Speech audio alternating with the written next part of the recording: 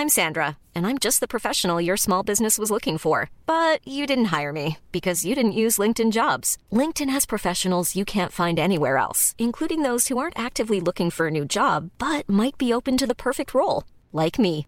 In a given month, over 70% of LinkedIn users don't visit other leading job sites. So if you're not looking on LinkedIn, you'll miss out on great candidates like Sandra. Start hiring professionals like a professional. Post your free job on linkedin.com/people today. Wow. Nice. Yeah. What you're hearing are the sounds of people everywhere putting on Bombas socks, underwear, and T-shirts made from absurdly soft materials that feel like plush clouds. Yeah, that plush. And the best part? For every item you purchase, Bombas donates another to someone facing homelessness. Bombas. Big comfort for everyone. Go to bombas.com/ACAST and use code ACAST for 20% off your first purchase. That's bombas.com/ACAST. Code ACAST. Millions of people have lost weight with personalized plans from Noom. Like Evan, who can't stand salads and still lost 50 pounds. Salads generally for most people are the easy button, right? For me, that wasn't an option. I never really was a salad guy. That's just not who I am. But Noom worked for me. Get your personalized plan today at Noom.com. Real Noom user compensated to provide their story. In 4 weeks, the typical Noom user can expect to lose 1 to 2 pounds per week. Individual results may vary. Hello, my name is Gary Mansfield, and this is the Ministry of Arts podcast, where each week I'll be speaking to a different artist. Now let's begin by bagging these bongos.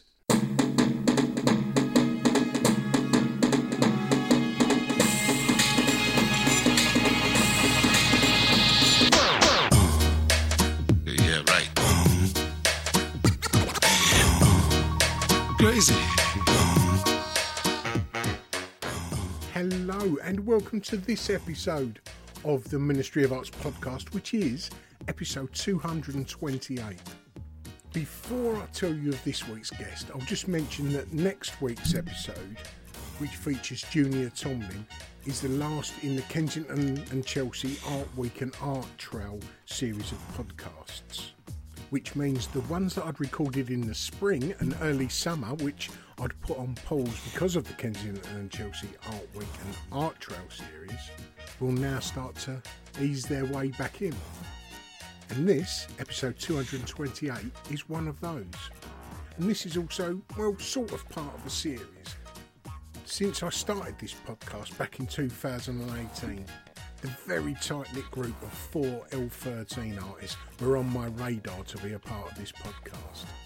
And it wasn't until the start of this year that I was able to record with the first of those, being Billy Childish, then Steve Lowe, this episode, which is Jimmy Cauty, and the last in that quartet, Jamie Reid. I was down to go and record with him maybe a month ago, but on the morning we were set to record, he phoned me up and said he wasn't feeling too good that day. But we're in the process of rearranging it. So yes, today I'm taking you to meet Jimmy Cauty. We recorded it in his studio. He did jump into the view of the general public by being one half of KLF. He'd done loads before and has done loads since, which we obviously talk about in this. He mentions his Brit Award and what he done with it. I'm in my studio and it is absolutely hammering down. So if you can hear a strange noise in the background, that's what it is. And I think it was the weekend before we spoke, he had just planted his Gurdy stone, which already was full of myth and mystery. He also spoke of his book release, which in true Jimmy Cauty style was out the back of a van. And to get your own copy, go over to his Instagram profile, which is Tower Block 1 or L13 Light Industrial Workshop. And if you go to Jimmy's Instagram profile, you will see a link to his shop where he sells the now infamous Riot in a Jam Jar and the Smiley Police Shields, which I was lucky to see both in the making. But anyway, let's get away from this rain and go and speak to Mr. Jimmy Cauty. Just have a chat, really. Yeah, sure. I have 7 questions here that I ask each artist. Okay. And the first being, how would you explain what you do to someone that doesn't know your work? Okay. Hang on. Get my brain working. Well, I suppose I would say that I make lots of things all the time. There's very rarely any gaps in me making things. So, some of those things are like visual. Lately, it's been more sound. Yeah. But going right back, I'd say I'm just, standard artist making stuff. Well, going right back, where was home growing up?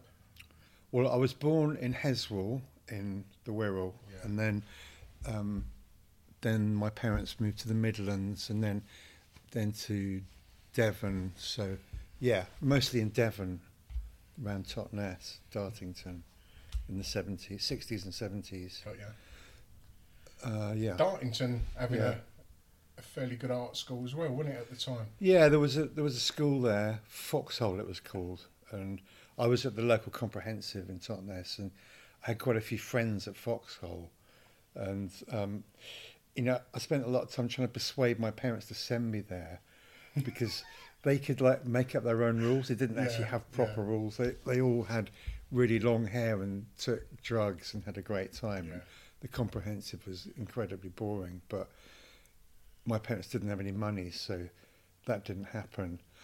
But you knocked about them nonetheless. Yeah, no, it was a good place to hang around. When I was speaking on here, we had. Do you know Pauline Amos? Who is that?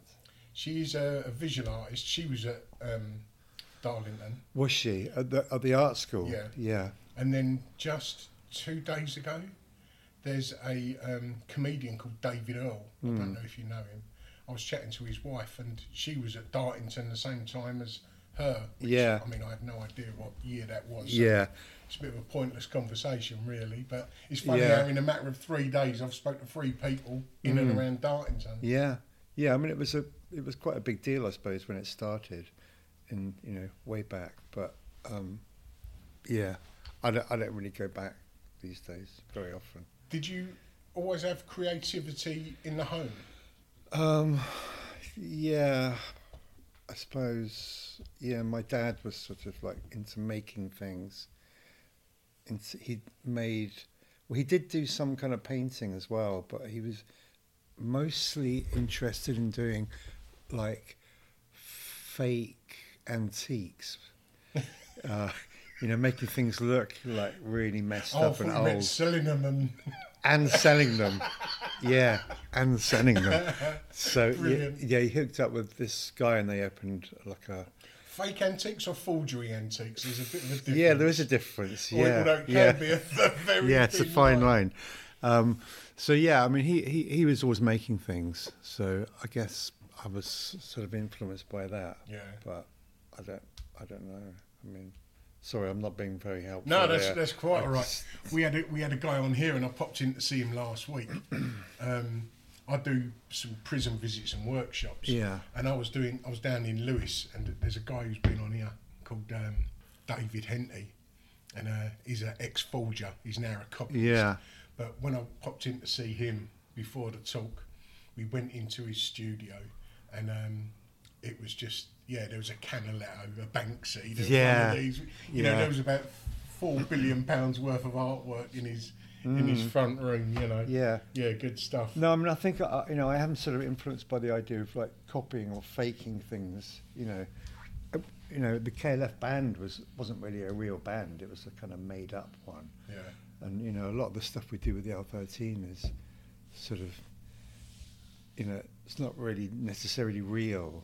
It might look real, but I don't know. I'm going down a rabbit hole there. It's just sort of repurposing imagery and ideas and mixing them up and making a collage out of. Yeah, I guess so. Out of concepts and visual work.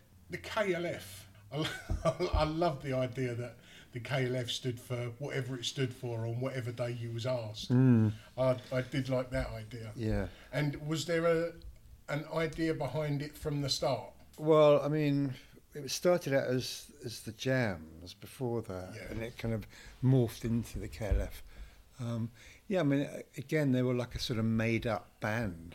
Me and Bill were able to sort of step outside that and look at the band as if we were sort of They were over there, and we were sort of almost managing them. So made it easy to do, because you could always go, okay, well, what would the Jams do, or what would the KLF do in any given situation?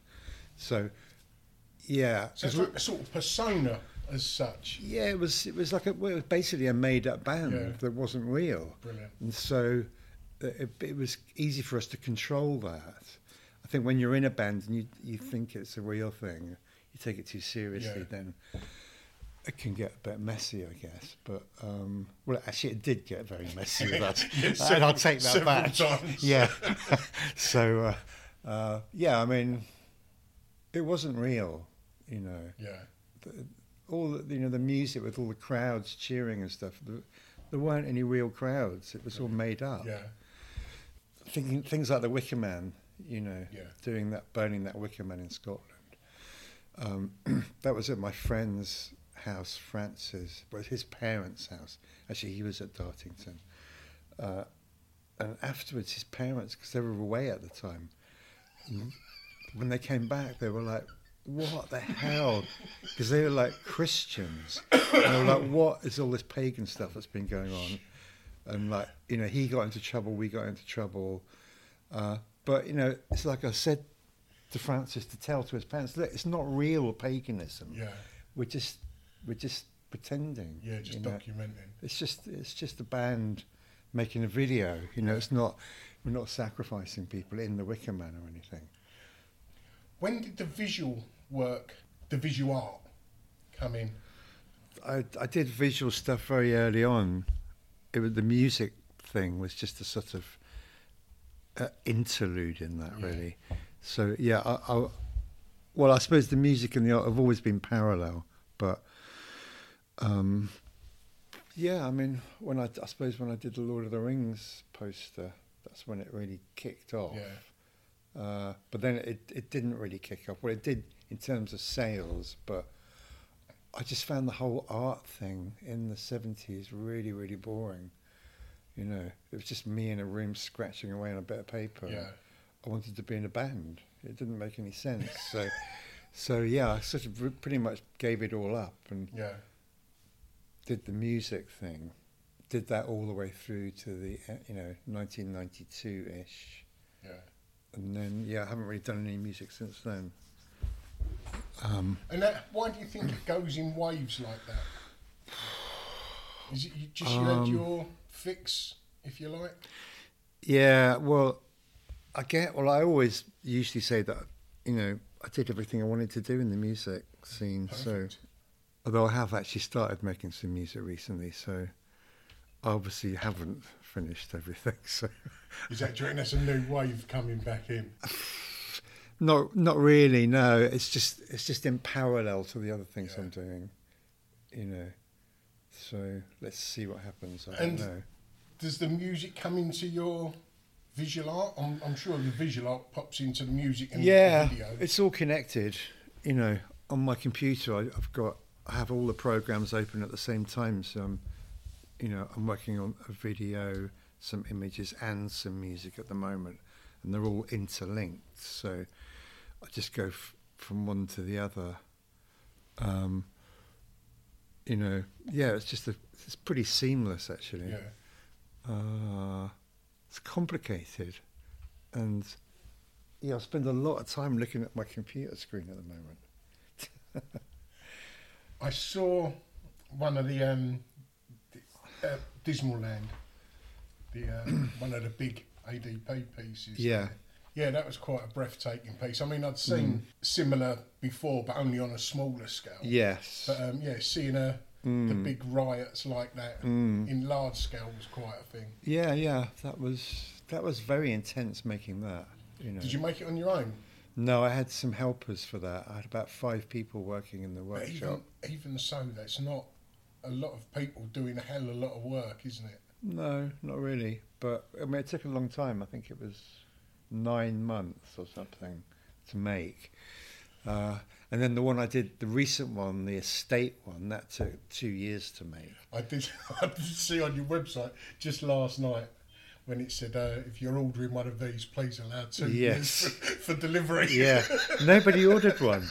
Why is that? I don't know. It's like, it's really, I became like a really, really good dystopian model village maker. Yeah. But there's no call for it. There's no, for whatever reason. reason. Nobody ordered one. So where did that come in? The idea for those little riots? I really don't know. It just sort of evolved from something. Yeah. I can't remember what. Because it is as though each of your ideas is chain linked to the next. Yeah, and the last. yeah. I don't know where that happened, how that happened, but I sort of became the person that does the things that are anti-police. So it wasn't a plan. It just happened. So, I was sort of anti-police for a long time. Yeah. I'm sort of coming out of that phase now. But we did have the police come. We had a policeman-only police person day down when we showed the ADP, and a lot of Met police came down to look at it. But they really liked it, so that was kind of strange. Well, they're the stars as much as the they are. the writers are, aren't they? Yeah. So I mean, they've both got their agendas. They just some of them cross over as well, I'm sure. Well, I mean, the actual piece itself is actually about what happens. Well, my interpretation of it, it's about what happens when there aren't any rioters and the police are taken over entirely. Yeah. So, in that model, there's nobody, only the police. Yeah. So, they're just on their own.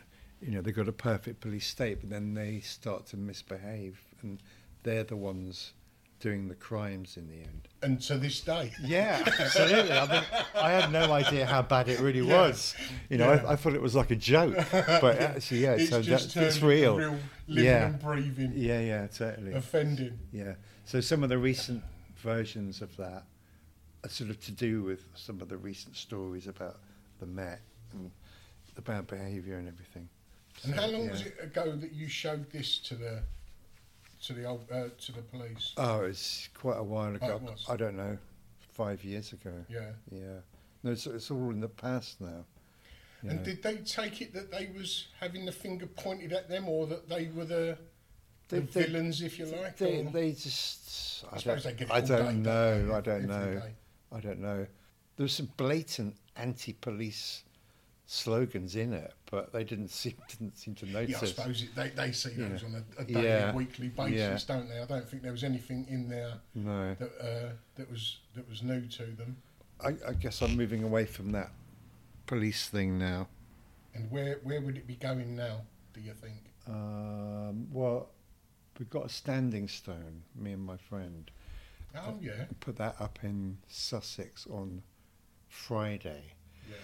So the reason we do, it's kind of complicated, but basically I've been doing this stuff with Jem Finer from the Pogues, and we sort of accidentally made a record, played it to a few people, and then Heavenly were going, oh yeah, we'd like to put this out. So basically, to cut a very long story short, the Heavenly was saying, look, it's not really much of a story, is it, that two pensioners make a record?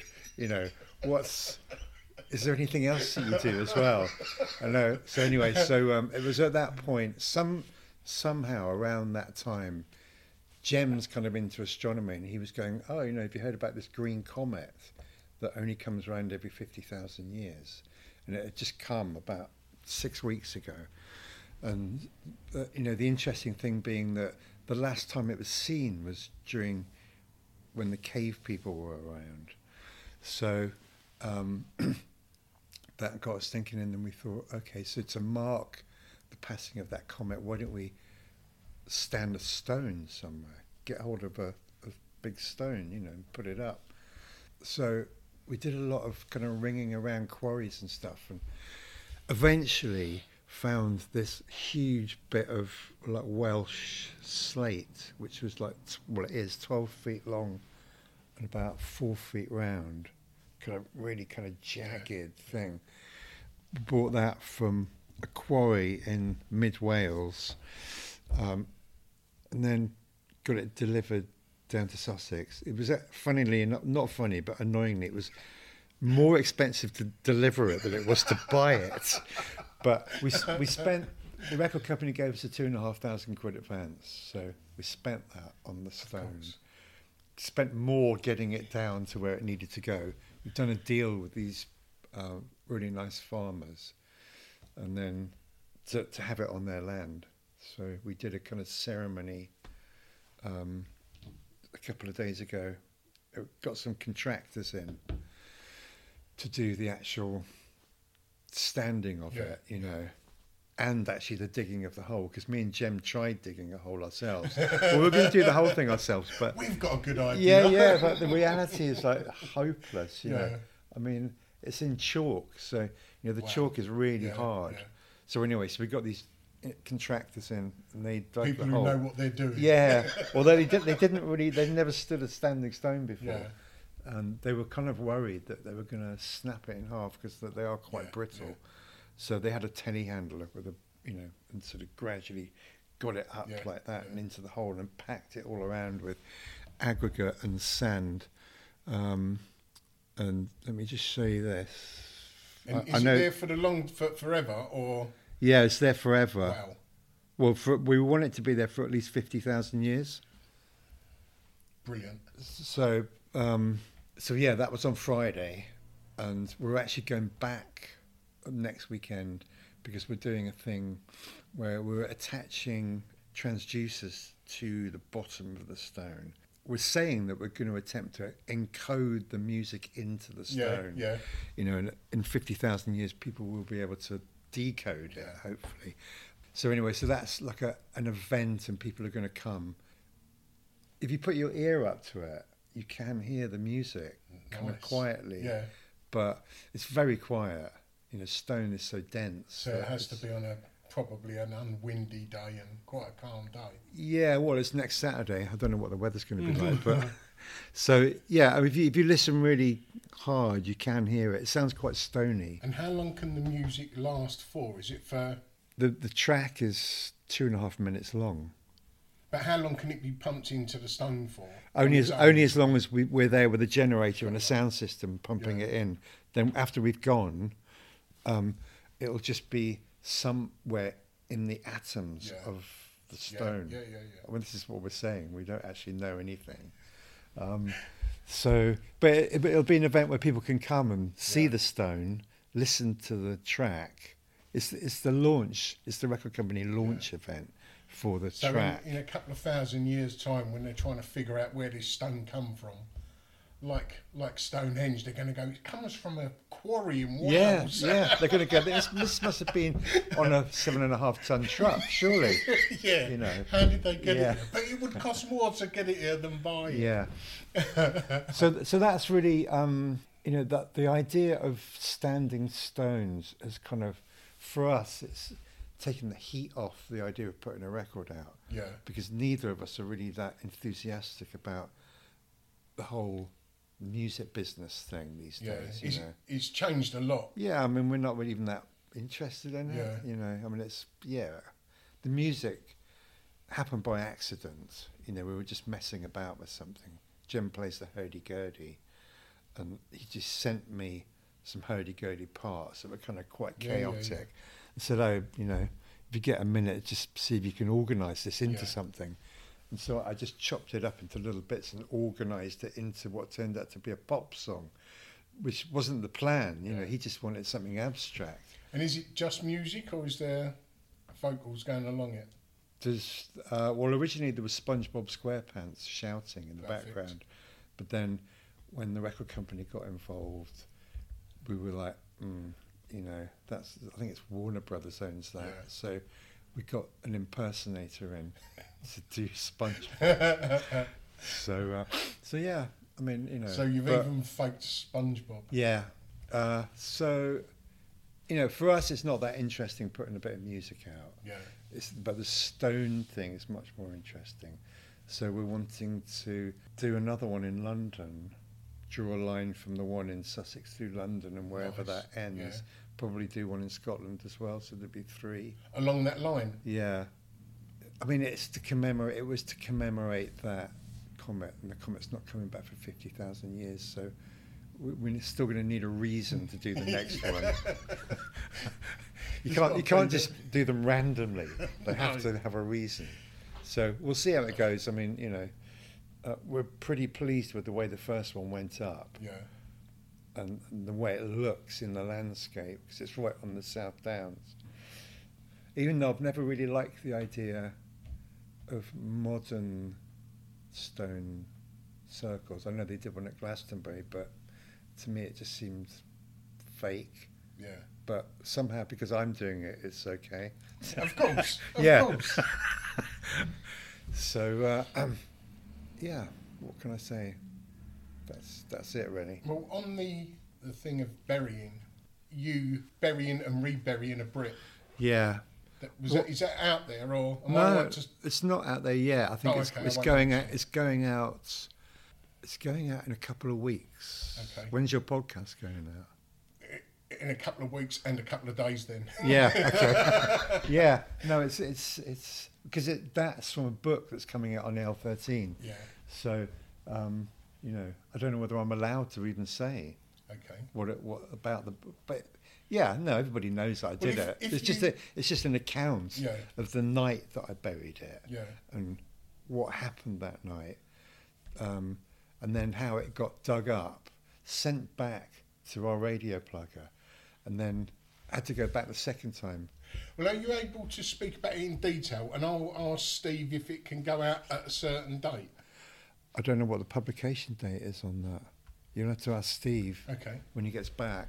But I mean, that information's all out there. Yeah. I've told that story loads of times. Yeah, I mean, I hadn't heard it until Steve mentioned it to me a little while ago.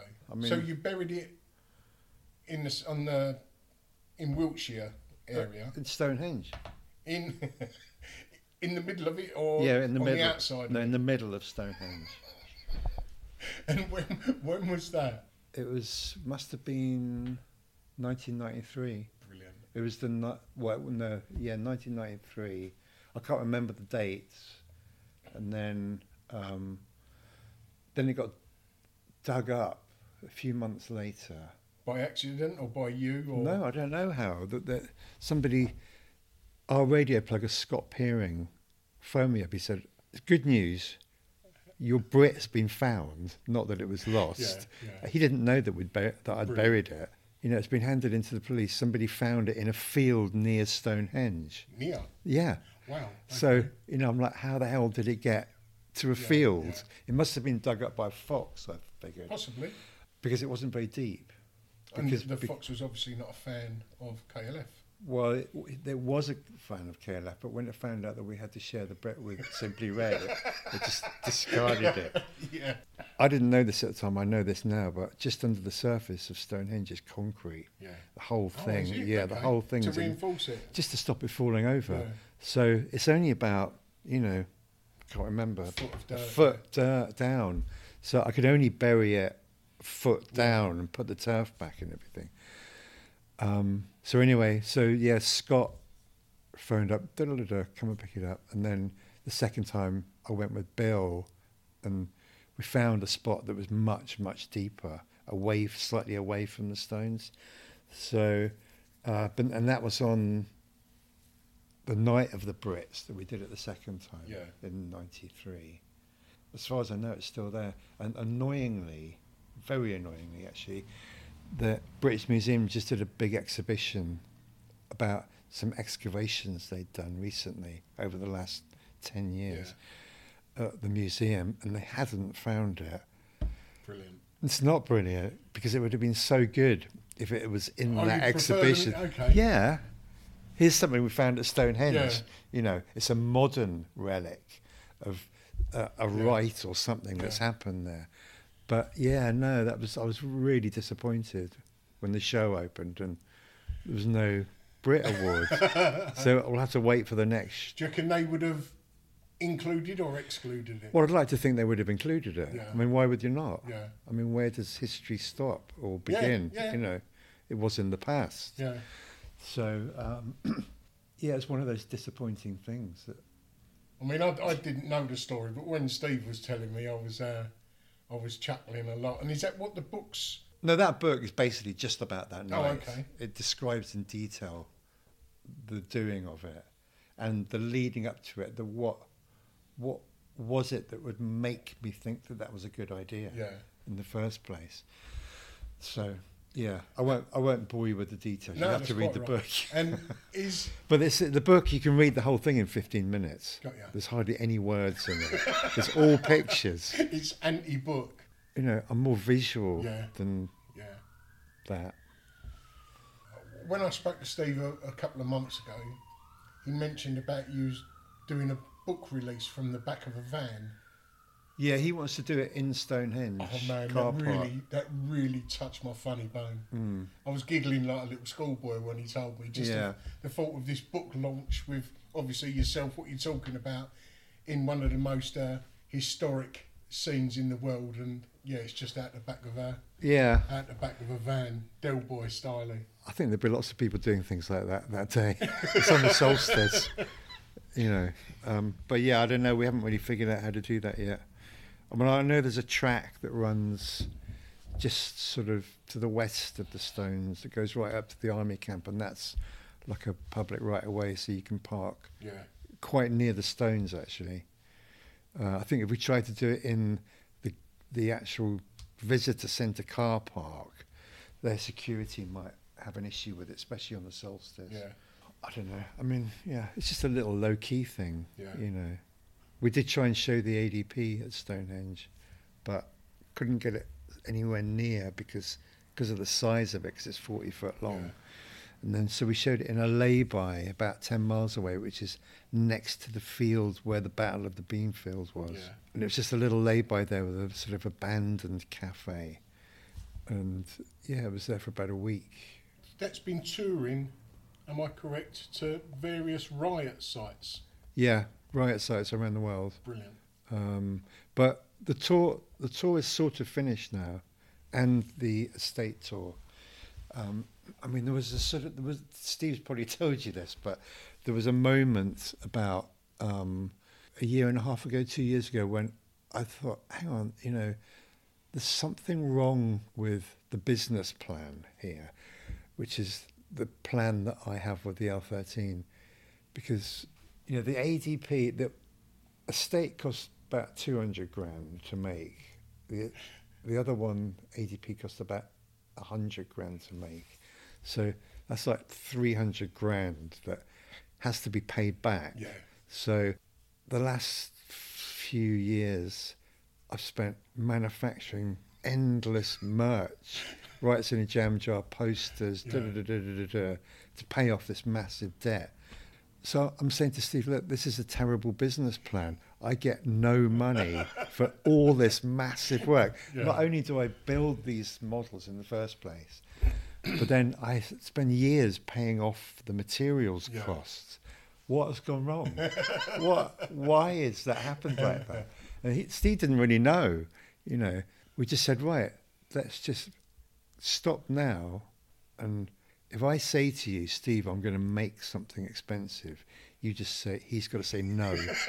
Don't do it. You know. He's got to be your parent. Yeah, he's just got to say no. So now I'm not ever going to make anything that costs loads of money because I can't afford it. Yeah. You know.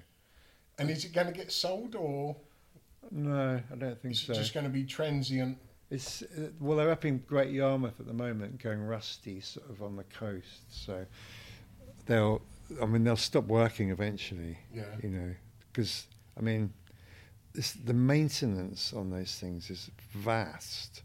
You know, on the estate, which is basically a mobile theatre, I've had to replace all the spotlight. It's got moving spotlights. Yeah. Everything's had to be replaced. Mostly because there's a lot of smoke in there, and turns out that even smoke machines aren't smoke proof.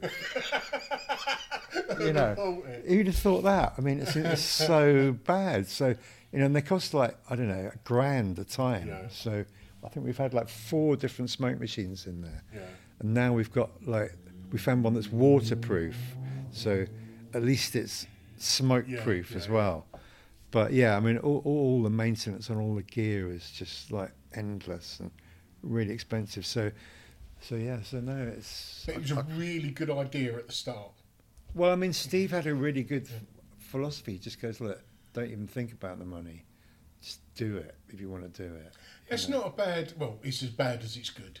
It's great. Yeah. It's great, because L13 have been really supportive like that. Yeah. And because there's money coming in from Billy's stuff, there was a bit of a... I wouldn't call it a slush fund, but, there was some money. It all goes in a pot, and the pot's for everyone. Yeah. So the pot is for everyone, but then it does have to be paid back. Yeah. So I think it's a lesson to be learnt for me, to just try and do stuff where I can just make a little bit of money, because obviously everything's getting more expensive now. Yeah. So. Ryan Reynolds here from Mint Mobile. With the price of just about everything going up during inflation, we thought we'd bring our prices down. So to help us, we brought in a reverse auctioneer, which is apparently a thing. Mint Mobile Unlimited Premium Wireless. How to get 30, 30, bit to get 30, bit to get 20, 20, 20, bit to get 20, 20, bit to get 15, 15, 15, 15, just $15 a month? Sold! Give it a try at mintmobile.com/switch. $45 up front for 3 months plus taxes and fees. Promo rate for new customers for limited time. Unlimited more than 40 gigabytes per month. Slows full terms at mintmobile.com. Hiring for your small business? If you're not looking for professionals on LinkedIn, you're looking in the wrong place. That's like looking for your car keys in a fish tank.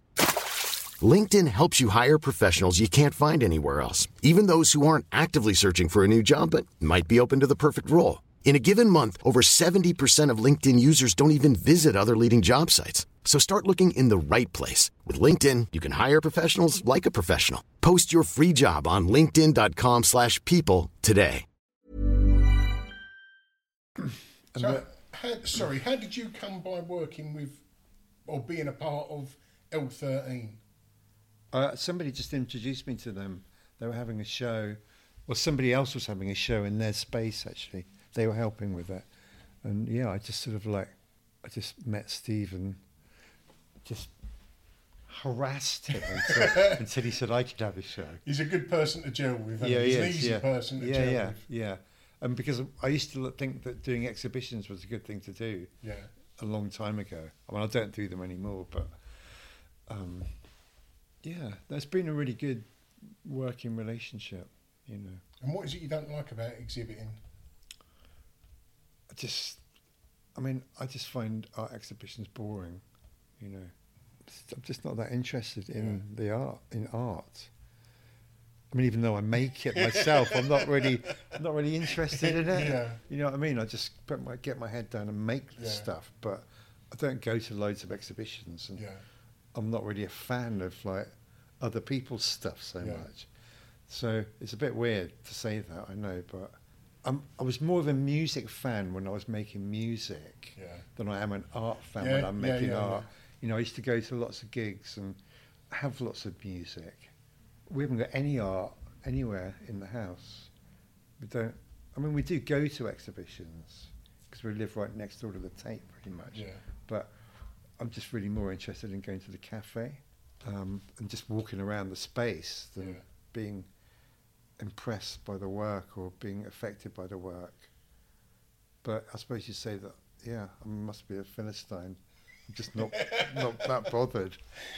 The stamps. I'm going to ask you if you can just sort of cover the idea behind the stamps. And I know it was mentioned on Steve's episode, and if for those that may not have listened to his, would you be able to conclude that part with the presentation that you had to give to the GPO or the post office rather? Yeah, well, image. I mean, looking back on that whole situation, our lawyers were going to defend our case, and then one day, the lawyer rang up. He said, "Look, this really all hinges on, did you scan an original stamp to get the original idea, to get the thing going? Because I've been saying none of it's real. You can't even see a face. There's a gas mask over it." And I said, yeah, I did scan a stamp. He said, well, that's the end of it then. The case is over. Yeah. You've told me that now. I can't deny that. Yeah. We basically caved in and lost the case, and I had to pay their expenses and everything. But anyway, it's good to have stuff banned. Yeah. You know, it helps massively. Because I like that Steve mentioned that you'd gone and found another image that was very like the coin, but then, you know, if you're sort of trying to pretend something is a real thing, you can still get into trouble, even if it isn't the real thing. Yeah. Passing off, there's loads of things in this country that you're not allowed to do. But interestingly, well, it might not be interesting, but I had to use this Dick Van Dyke sample on something that I was doing, and I used Fader, which is an AI program, to extract his voice from the music from a Mary Poppins film. And then I used just his voice on a remix of this track that I've done. And then the publishers are going, well, we can't, it doesn't belong to you, that belongs to Warner Brothers or whoever it is. And I was like, well, actually, it's not Dick Van Dyke, it's an AI version of Dick Van Dyke. And, you know, there hasn't been any test cases or anything, so nobody knows what the situation is. And are you happy to be the test case? Not really. No. I thought that'd be the answer. Yeah, no, it's like, but they were going, oh, well, I don't know. The publishers were going, well, we don't know about this. We're going to have to find out. And they haven't got back to us. So I think there's lots of people in the music business and in every business asking their lawyers, what's the situation with copyright? Yeah, because law is only law if it's happened before and been documented. Yeah, totally, and nothing's happened yet. And if it hasn't, No. So, you know, the thing that's going to be interesting is if there's a version of something that is an AI copy of something, who's to say which is the authentic or original version? You know, so I'm thinking that if you're making things, you're going to have to blockchain it, whatever it is, to prove that you were the original maker of it. Yeah. Because there's going to be like thousands of copies of it or things that are like it that are owned by whoever developed the AI, I guess, or who nobody knows who owns it. Yeah. So it's all a bit weird at the moment. Well, it's exactly like you're saying there. It's just duping or trying to dupe the listener, viewer, into thinking that what they're looking at is the original. Yeah. And it isn't. Yeah. But if they're under the impression it is, that's the grey I mean, area, isn't it? It's pretty difficult at the moment. And I didn't really want to do blockchain because I don't like the NFT thing, but but not to make money, but as a way of proving that, you know, maybe with all your music, you have to put it on the blockchain instead of copyright. Yeah. You know, it's like because copyright looks like it's over, sort of, which is a good thing in some ways, but it's a bad thing if you live off royalties. Of course. So, you know, you got to figure out a new way of doing it, I think. So I don't know what's going to happen, but it's kind of weird at the moment. This kind of transition period from old style copyright, the idea of it, into a new blockchain version of it. But then when they crack the blockchain, the hackers, then that's out the window. So there'll have to be some other thing. So who would own it, do you think? Would it be the AI company? Well, the Dick Van Dyke sample, that who example. just created it? I've no idea. I don't know. I mean, because I asked the program to do it. Yeah. I sort of instructed it to take that vocal out. Even though it hasn't recreated it, there are lots of AI programs that will recreate it from scratch. And no, I mean, do I own it? I don't know. Or does the company who made the AI or the platform that I used, you know, the internet platform that had the software on it? I don't know. It is annoying when somebody does copy you, but actually I understand why you would want to copy something. I mean, the whole idea of get an idea, just imagine ideas are just kind of like floating around and you just grab one and you just say, right, now that belongs to me. But really, you know, I suppose, you know, they're just for everybody in a way, ideas. And you can you get an idea and you can use some of it, but you should pass it on and allow it whatever you've done to be out there, so other people can But then get ideas from money it. comes into the equation. Well, yeah, then money and that's copyright when comes into yeah. it, and then blockchain. So it's tricky to get the balance right, I mean, interestingly, with the music thing, whoever invented the music business originally, it's incredible what they did. There's a song, and it's divided up into all these different things. You've got the masters, which is the actual physical recording. Then you've got the publishing, and then you've got all these different segments of the cake that somebody has invented to give everyone a little slice. Yeah, and there's this whole thing called neighbouring rights, which is about a third of that cake that nobody even knew about until quite recently. Yeah. Me and Bill didn't know about it. And, so every time a song's played on the radio or downloaded, a percentage of it goes to neighbouring rights, and all these other percentages of things go out. And it's incredible that anybody could invent that and get away with it for so long, But am I correct in thinking that all of that pie is only relevant for 50 years? It's different. It's different in America.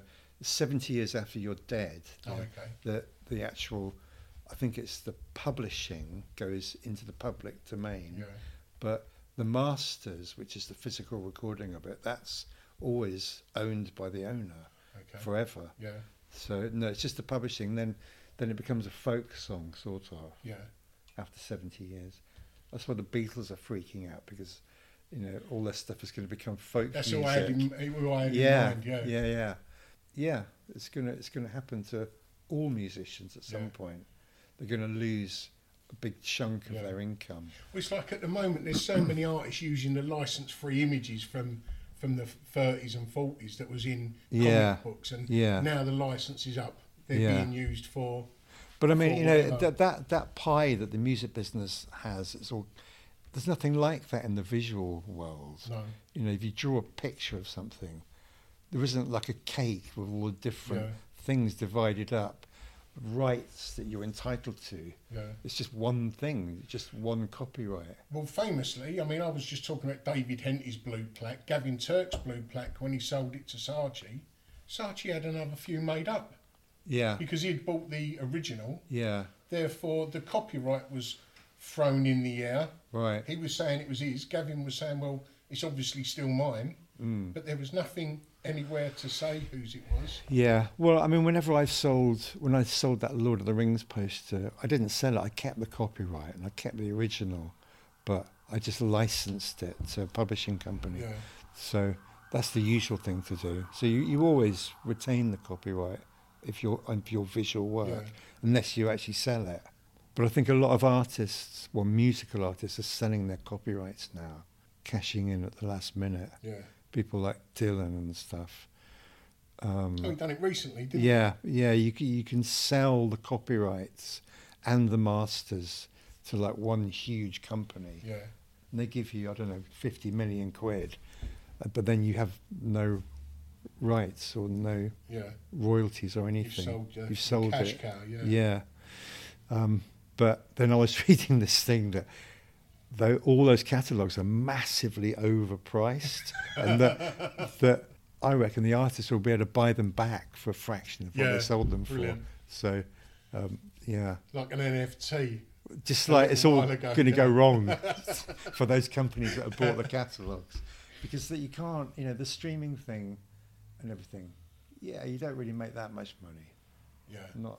I think they've overpriced the whole thing. Anyway, I don't know what Bob Dylan's PRS statements are like. I reckon they're doing all right. Yeah. Which piece that you've created has got the strongest emotional connection? Emotional? I don't have any emotions.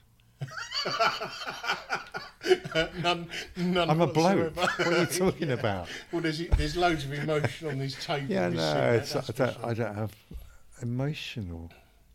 What does that even mean? It's quite an open-ended, but it could mean anything. Is there any that you've created that ended up having more power about them than you thought would do once it went out in the world? I mean, I'm looking at these riot shields at the moment. Yeah. That's quite a simple idea, but when you look at what it is, and I think that is an immensely powerful object for what it is, what it represents, it's a very and what popular you've turned it into. It's a very popular thing, I must say. Yeah, I don't know, I've forgotten what the question is. Which piece that you've created has got the strongest emotional connection? No, I'm still not getting that. But I mean, that riot shield has been a massive thing, obviously. Yeah, it's one of my favourites. You know, because it was created entirely by accident. Yeah. You know, because one of our daughters was at the Occupy St. Paul's protest. She'd been living there, and she said, "Oh, you know, the police are going to evict us at the weekend." And I had some riot shields knocking around. And she said, "Can we have a couple of riot shields?" And I was like, "Yeah, I'll bring some down." But I thought, I'll just paint something on them before I leave, just to make, you know, so they don't look like police ones. And just quickly painted a smiley face without even thinking about it. Took it down there, and we were like, "Wow, these look really amazing." Give it personality. Yeah. Well, it just suddenly it's like, "Oh my God, that." Yeah. And then when the night of the eviction, it was like, she phoned up and said, "They're here, the police are here." And I'm like, right, this is going to be amazing. Get a photographer and a film crew. Let's go down there, because we're going to get shots of these kids on the barricades with smiley riot shields. How many were there? 2. Okay. Right, so we go charging down there at about midnight or something. The whole place is surrounded by cops. They're not letting us in, but then we sneak in. And there's a barricade, St. Paul's in the background, police everywhere. They're on the barricade, no riot shields. We're like, "Where's the riot shields?" And they were like, "Oh no, we left them in the tent." I'm like, what? No, you know, because that shot would have been everywhere, press-wise. And obviously there's always part of me that's like thinking of what the press shot would be for anything, and that would have been priceless. So, yeah, ever since I've never really recovered from that disappointment. Is she aware of that? Yeah, yeah. on a daily basis. Totally, because that was a terrible missed opportunity. Yeah. But anyway, no, so, yeah, I'm still making them, still churning them out. Brilliant. My workshop's downstairs and it's full of them. Well, that's what they say, that if you're about to be attacked, even kidnapped, is make your personality known and smile. Yeah. Because it can make some people not want to do any harm because of that smile, because of that personality. And where you put personality on a shield. I always say that if there's going to be a massive riot, then, you know, I've let loads of people know around London, look, just give me a ring and I can supply you with at least 100 shields at a very short notice. Yeah. But, yeah, nothing's really, the right thing hasn't come up, you know. Obviously it's got to be something that I'm into, but, you know, and those black bloc people who love to fight the police, you don't seem to see them around so much. No. Maybe I should take them to Paris. You know, because at least they put them to good use there. Yeah, put them The French are much better at it. They know how to have a riot, don't they? Yeah. They're good at it. Yeah. You've already mentioned your dislike or unwant for exhibitions. Yeah. One of the questions I do have here, if there was you and 5 other artists, past and present, what would your ideal group show be? I wouldn't want to do a group show with other artists. Honestly, I'm not just saying that just for the effect. I'm bound to say all the L13 artists. Of course, which is what Steve said. Yeah. But anything further afield than the L13, then I'm just not really, I don't pay attention to it. I don't follow it. Yeah. You know, I mean, I had a meeting with some arty people a few years ago in a pub, and we were talking about they were maybe going to sell some of the riot shields, and these 2 guys, I was listening to them talking, and they were talking about going all the shows they'd been to over the years, the art shows, and I hadn't been to any, and I didn't know any of the artists they were talking about. And it reminded me of two people talking about the gigs they'd been to, and I would have been able to join in. And go, oh yeah, I went to like that gig, or saw Joy Division or whatever. So that was that point I realised how much I'm not interested in that world. But then you're saying that, Billy said that, Steve obviously said that as well. All of you appear to have that same, would it be, I don't think it's selfish, but not wanting to be a part of the bigger thing, quite comfy in a small space. I don't know. I mean, I don't really understand how it works, the art world. The music business is very easy to understand. You make a record, if the public like it, it's a hit. Or, if you're making pop records, there's other aspects of the music that isn't pop, but that was a very easy transaction to get your head round. The art world isn't like that, so it's not like if all the people like your work, you've had a hit piece of work. So all the people love the Riot Shields. They're a hit, but it's not a hit in the art world in the same way. So, because everything has to be curated by a small group of people who might not be interested in Riot Shields.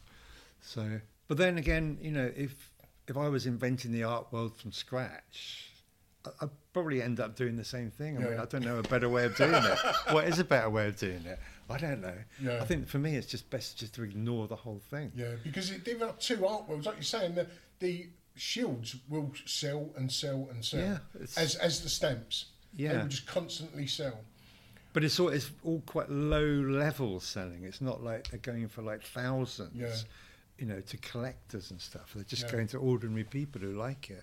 Yeah. And but it will still end up on a wall by people that love it. Yeah. It's just that it'd be looked at from slightly different eyes. I mean, there's a story that I liked about Sarah Lucas. She was years and years ago, before fame hit, she'd done a group show in a squat or in a house.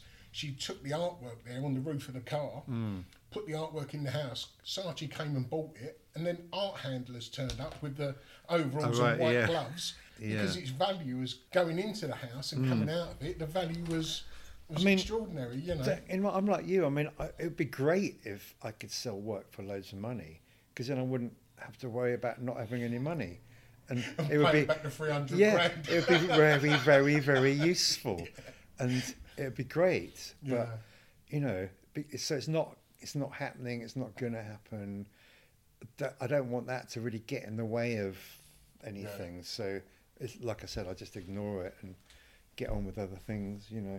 I've made plenty of money from other things, like the music business in the old days. So, I mean, not that there's any of that left now, but I know what it's like to make a lot of money from something, and it's totally brilliant. Yeah. So I'll just keep churning it out and see what happens. see in what direction it goes. And if you wasn't an artist, what do you think you'd like to be? I think I was saying to somebody yesterday that I would have liked to have been a jazz drummer. Okay. But I've never done that. What else? That'd do absolutely I'm too fine. old to think about it now. And the final two, have you got anything coming up? No, nothing. I've got nothing on the drawing board at the moment. And where can people find what you do, be it online or social media? It's a mess. It's a fucking mess. I don't even know. I mean, I've got a website, but I haven't literally put anything on it for months. Yeah.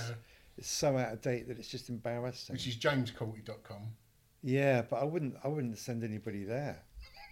No, because it's considering throughout your career you've been a master of self-publicity. Yeah, this is the flip side to it. Yeah, I mean, and or L13. I mean, I've got an Instagram account, it's got all the current things that I'm doing. Okay. And that's called Tower Block 1. So I think I just send people there, because that's the thing that I post stuff every day on, or every week. And that's got all the stuff about the Standing Stone and the music and the riot shields and everything that I do. Brilliant. But yeah, I'd tell people to ignore the website. I'm probably going to just close that down because it's like it costs loads of money to keep them going. Do people even go to websites unless they're trying to buy a spare part for their car? You know, Instagram has sort of taken over that for me. Yeah. But there was a while ago when Instagram looked a bit rocky, and if someone bought it, like Elon Musk has just bought Twitter, I wouldn't want to be a part of it. Yeah. Possibly. And then where do you go? Yeah. You've no longer got this little... Yeah, I suppose you're more independent if you've got your own website. Yeah. Well, that, I think, is all my questions are. So thank you very much for your time. Thank you. Yeah. Do you want to see what I'm doing? I'd love to. This is actually my wife's layer. Mine's downstairs. I've seen those chairs before. Yeah. I was quite pleased when I come in and saw one. Oh.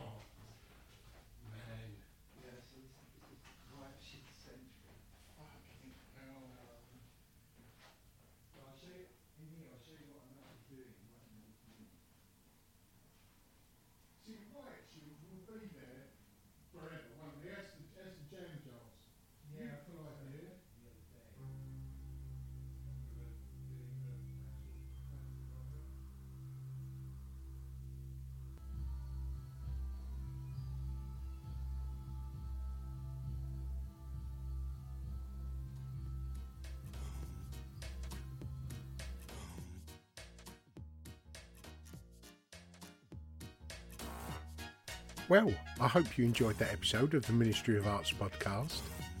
It's a podcast that's produced with the help of the listener. And if you like what you've heard and you think you might be able to give a little support, there's two ways in which you can do it. If you go over to the Ministry of Arts Instagram profile, you'll find a Linktree drop-down box. And in that box, you'll find two links. One is called Buy Us a Coffee, and it's pretty much that. You can make a one-off payment, the price of a cup of coffee. Or, if you're able and want to do it more long-term, you can become a Ministry of Arts Patreon, where you can sign up to support us on a monthly basis. And 100% of your support goes back into the podcast. And if you're not able to do that, that's absolutely fine. This content is free for everyone.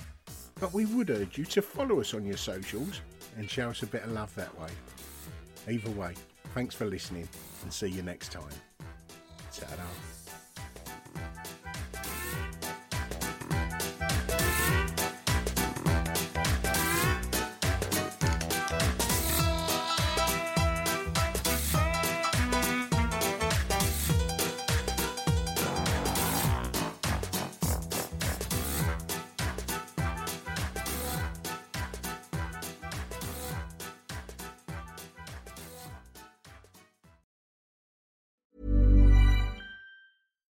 If you're looking for plump lips that last, you need to know about Juvederm lip fillers. With Juvederm Volbella XC and Juvederm Ultra XC, your lip look, whether it's subtle or bold, can last up to 1 full year with optimal treatment and no additional maintenance. Find a licensed specialist and see if it's right for you at Juvederm.com today. That's JUVEDERM.com. Add fullness to lips in adults over 21 with Juvederm Volbella XC or Juvederm Ultra XC. Do not use if you have severe allergies or a history of severe allergic reactions, or if you're allergic to lidocaine or the proteins used in Juvederm. Tell your doctor if you have a history of scarring or taking medicines that decrease the body's immune response or that can prolong bleeding. Common side effects include injection site redness, swelling, pain, tenderness, firmness, lumps, bumps, bruising, discoloration, or itching. As with all fillers, there's a rare risk of unintentional injection into a blood vessel, which can cause vision abnormalities, blindness, stroke, temporary scabs, or scarring. For full, important safety information, visit Juvederm.com. Even when we're on a budget, we still deserve nice things. Quince is a place to scoop up stunning high-end goods for 50 to 80% less than similar brands. They have buttery soft cashmere sweaters starting at $50, luxurious Italian leather bags, and so much more. Plus, Quince only works with factories that use safe, ethical, and responsible manufacturing. Get the high-end goods you'll love without the high price tag with Quince. Go to quince.com/style for free shipping and 365-day returns.